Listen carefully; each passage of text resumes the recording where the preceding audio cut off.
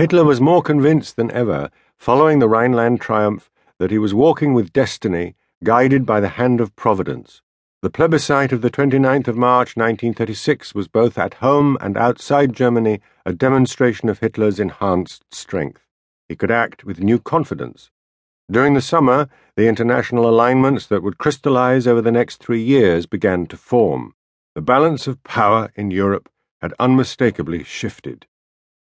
Characteristically, Hitler's first step after his election success was to present a peace plan, generous in his own eyes, to his coveted allies, the British.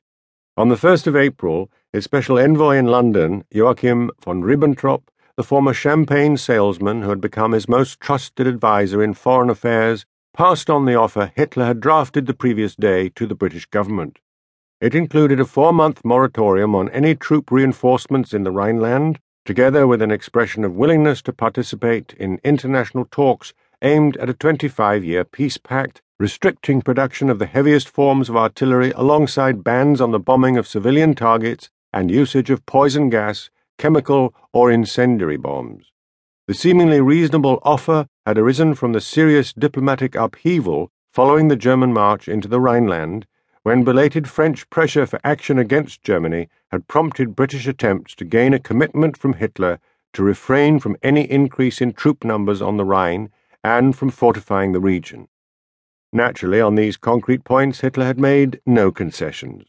The reply of the 6th of May 1936 from the British Foreign Secretary Anthony Eden left the door open for improved relations through new international agreements to replace the now defunct Locarno settlement of 1925.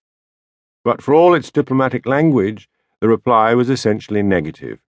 Eden informed the German Foreign Minister, Konstantin Freiherr von Neurath, that His Majesty's government regret that the German government have not been able to make a more substantial contribution towards the re-establishment of the confidence which is such an essential preliminary to the wide negotiations which they both have in view.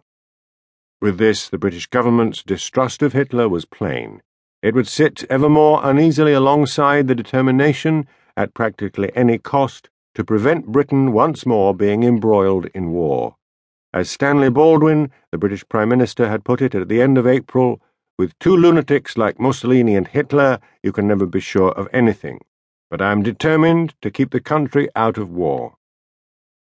If Hitler was to encounter increased difficulties in attaining his desired alliance with Great Britain, his Rhineland triumph opened up new opportunities elsewhere.